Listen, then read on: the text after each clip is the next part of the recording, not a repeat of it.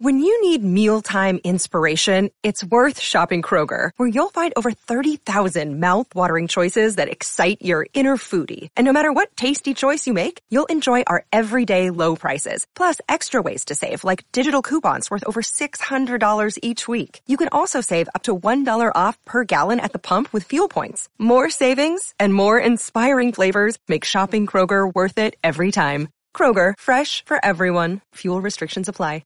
Another day is here, and you're ready for it. What to wear? Check. Breakfast, lunch, and dinner? Check. Planning for what's next and how to save for it? That's where Bank of America can help. For your financial to-dos, Bank of America has experts ready to help get you closer to your goals. Get started at one of our local financial centers or 24/7 in our mobile banking app. Find a location near you at bankofamerica.com/talktous. What would you like the power to do? Mobile banking requires downloading the app and is only available for select devices. Message and data rates may apply. Bank of America N.A., member FDIC. At Evernorth Health Services, we believe costs shouldn't get in the way of life-changing care, and we're doing everything in our power to make it possible. Behavioral health solutions that also keep your projections at their best? It's possible. Pharmacy benefits that benefit your bottom line? It's possible. Complex specialty care that cares about your ROI? It's possible. Because we're already doing it. All while saving businesses billions. That's Wonder made possible. Learn more at evernorth.com/wonder. In today's show, Bitcoin price bounces at 25,800 lows amid warning over low whale interest, but we already recovered back to 27,000, which is a good indicator. And quoting Max Kaiser back from September of 2007, we're going to see an absolute banking catastrophe. And that's my best case scenario. That was right before the collapse of the banking system in 2008. So much respect. Also in today's show, Binance calls it quits over in Canada and blames the new rules. I'll be breaking down this latest departure. And also in today's show, Terra founder Do Kwon placed under house arrest after posting a $435,000 bail. We'll also be discussing more than 700 United States banks are facing significant safety and soundness risks due to the massive unrealized losses, and that's according to the Federal Reserve. Also in today's show, Bitcoin is more likely to surge higher than to plummet, according to veteran crypto trader Tone Vays. I'll be breaking this down for you, as well as William Clemente, the 21-year-old Bitcoin prodigy, tips that Bitcoin will hit six figures towards the end of 2024. Quoting him here from a throwback tweet, he says, if you thought Bitcoin could go to 10,000 from the current prices with a 2025 target of 180,000, you're looking at a 1-to-9 risk reward ratio with 50% potential downside, but 900% upside. I'll be breaking this down for you. We'll also be taking a look at the overall crypto market. All this plus so much more in today's show.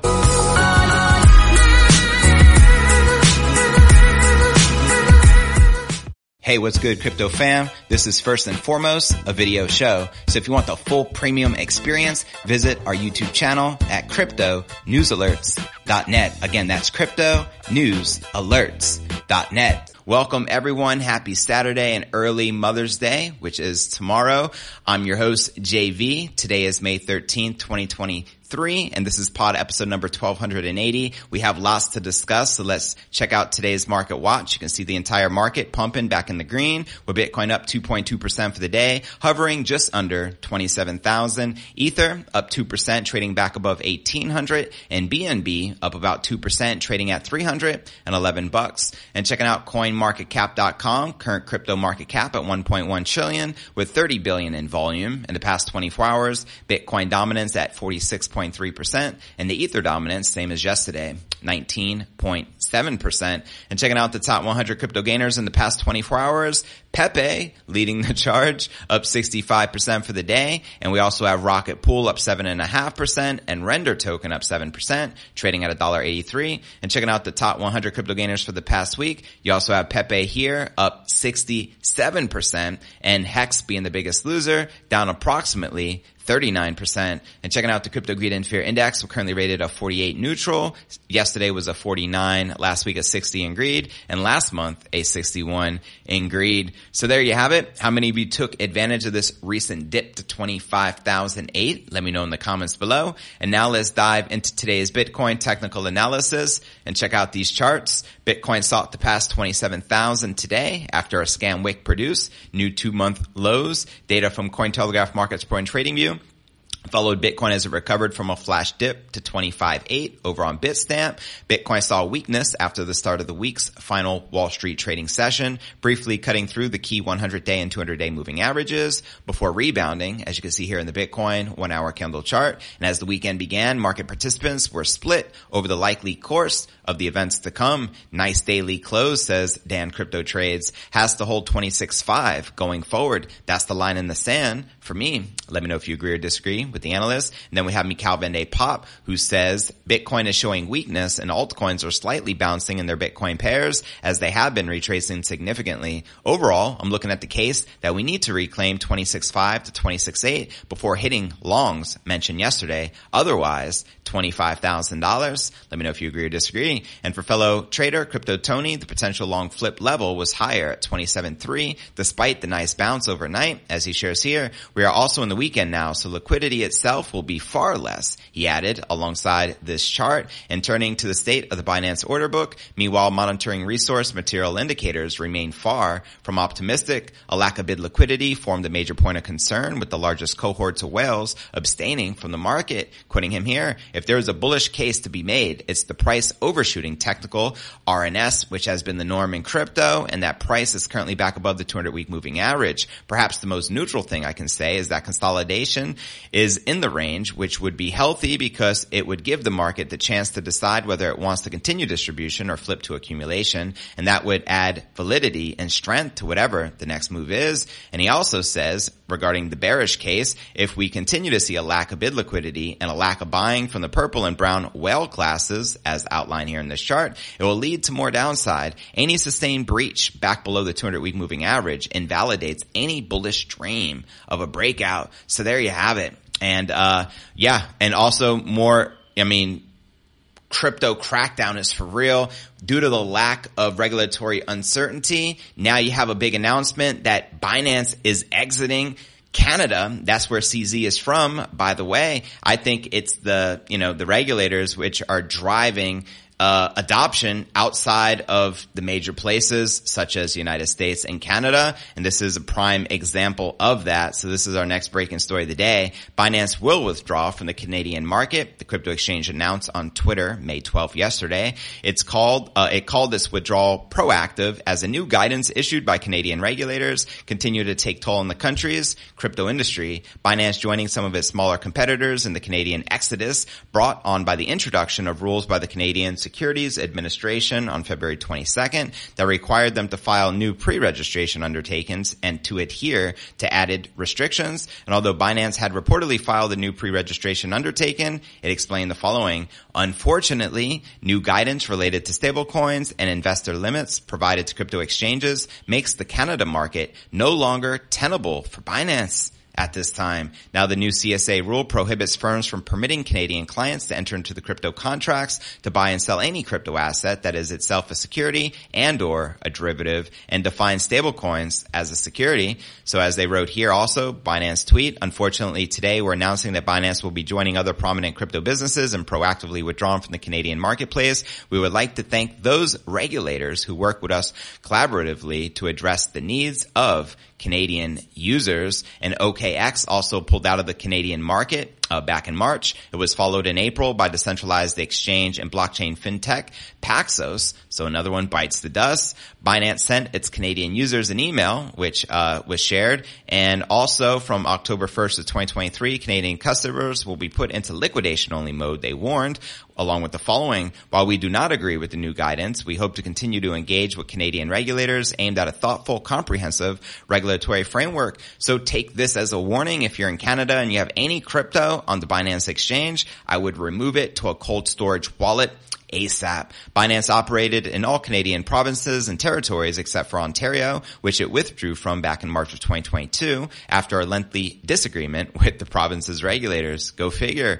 And all is not a loss for Canadian crypto files. However, Kraken filed a new pre-registration undertaking in March and stated its commitment to staying in Canada. The CSA listed 11 platforms authorized to do business with Canadians. So there you have it. How do you feel this is likely to impact Binance, which is the largest crypto exchange in the world? And investors as well, in Canada especially. Let me know your thoughts in the comments right down below. And now let's break down the latest of what's happening with Do Kwon, as he was more recently arrested and now he's on house arrest at his house, and he got bail for $435,000. That's right, Troubled Terra Luna founder Do Kwon is being placed under house arrest in Montenegro after posting bail. According to a new document released by their authorities, Do Kwon and Han Chang-jun, Terra's former chief financial officer, had paid $435,000 each to post bail, but will be forced to stay under house arrest until the end of the criminal proceedings.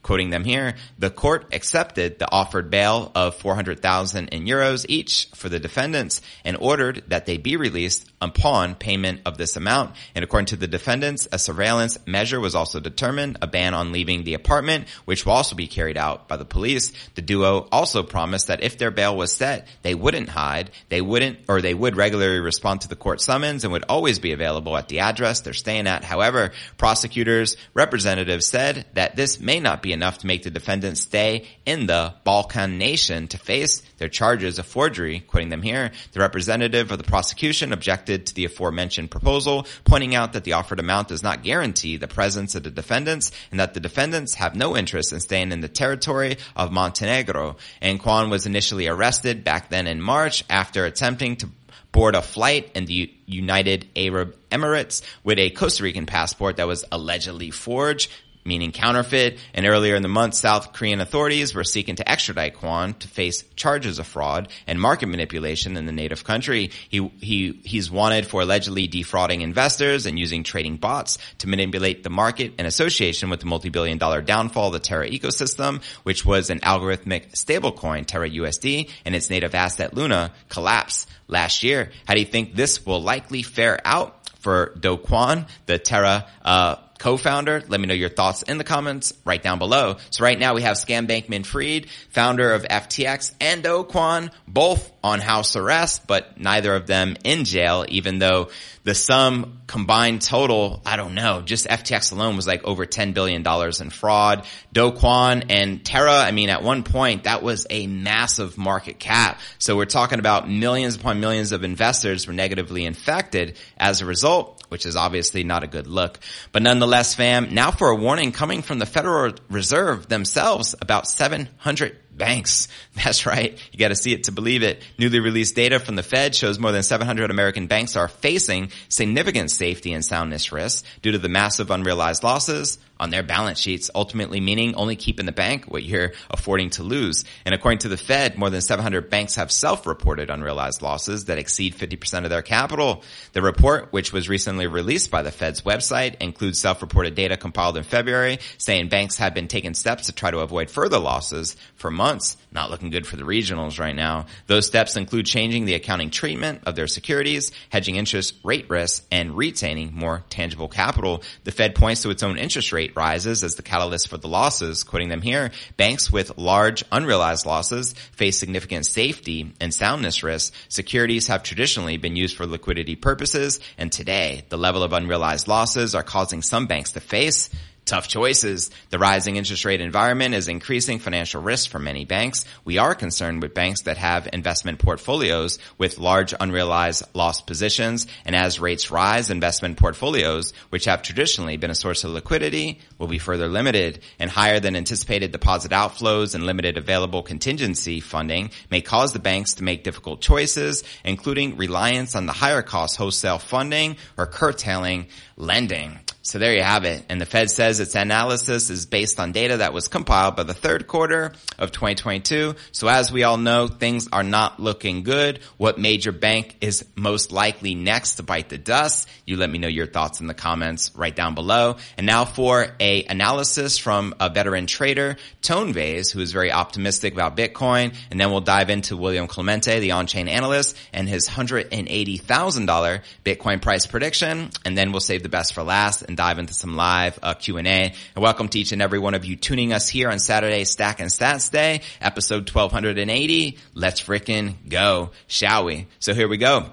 Shout out to Tone Vase. He says he remains bullish on Bitcoin amid the downturn in the market. Tells us 100,000 YouTube subs that the chances of Bitcoin surging by over 30% from the current levels are higher than the probability of Bitcoin plunging to around 22,000. And according to Vase, his bullish thesis is informed by the fact that the Bitcoin halving is now less than a year away. In fact, it's roughly 11 months away. Quoting him here, I become more confident in these support areas after a 10%, 20% pullback. I become more confident because there's less time to go to the halving. The probability of a random swing to the upside where we go straight to 34,000 is way higher than a random crash to the downside where we're hitting 22,000. Like we're sitting here at 27,000. So to get to 34,000, that's 7,000 to go, down 5,000. I think plus 7,000 is a lot more likely than down 5,000 from here. I just think the downside is very limited. Very limited. Let me know if you agree or disagree with the veteran analyst. And he also says his bullish thesis will remain intact even if Bitcoin undergoes further corrections. Quoting him again, I'm as bullish over here at 25,000 as I was over here at 20,000 when we pull back. There's really no difference between a pullback to 25,000 versus a pullback to 20,000. In fact, the pullback to 25,000 is probably a little bit more secure because it's not going to probably happen tomorrow, but it'll still happen in mid-May. So there you have it. Let me know if you agree or disagree with the analyst. And to watch this video he did entitled The Pullback Continues, check the show notes below the video in the description. And now let's dive into our final breaking story of the day and discuss William Clemente. He is a young prodigy in the Bitcoin space. I remember back when he had only 5,000 followers on Twitter and not many people knew who he was. And then he partnered up with Anthony Pompliano after getting some clout from Preston Pysh, and they launched some on-chain, analysis that he commonly shares on Pompliano's show. And now the dude has blown up. He's only 21 years old, has over 600,000 followers, and one of the most popular people and influencers in the space, and a very good, thorough on-chain analyst, which I look up to and respect because age is not more than a number at the end of the day. Don't matter if you're 75 or 25 or 15, and that's what makes Bitcoin so universally adopted, if you know what I mean. It is what it is. We're all in that same mission. So much respect. But nonetheless, let's break down his prediction. And I want to actually start with his tweet. He shared this tweet back on July 17th of 2022. Even if you thought Bitcoin can go to 10,000 from the current prices, and I think the Bitcoin price at that time was roughly 20,000, just FYI. So he says with a 2025 target of 180,000 per Bitcoin, you're looking at a 1-to-9 risk reward ratio with 50% potential downside, but a 900% upside. You do the math, fam. He says invest 1% of your portfolio. You're risking a 0.5% with a 9% upside to your overall holdings. A no-brainer. I agree 100% with William Clemente. Bitcoin obviously has way more upside potential than the downside. And now in this story, I'm actually going to scroll all the way down and we're going to just discuss specifically predictions. We all know that Clemente blew up as an on-chain analyst, and I know many of you probably already following him, whether it's through Pompliano's podcast or whether it's through, crypto Twitter, etc.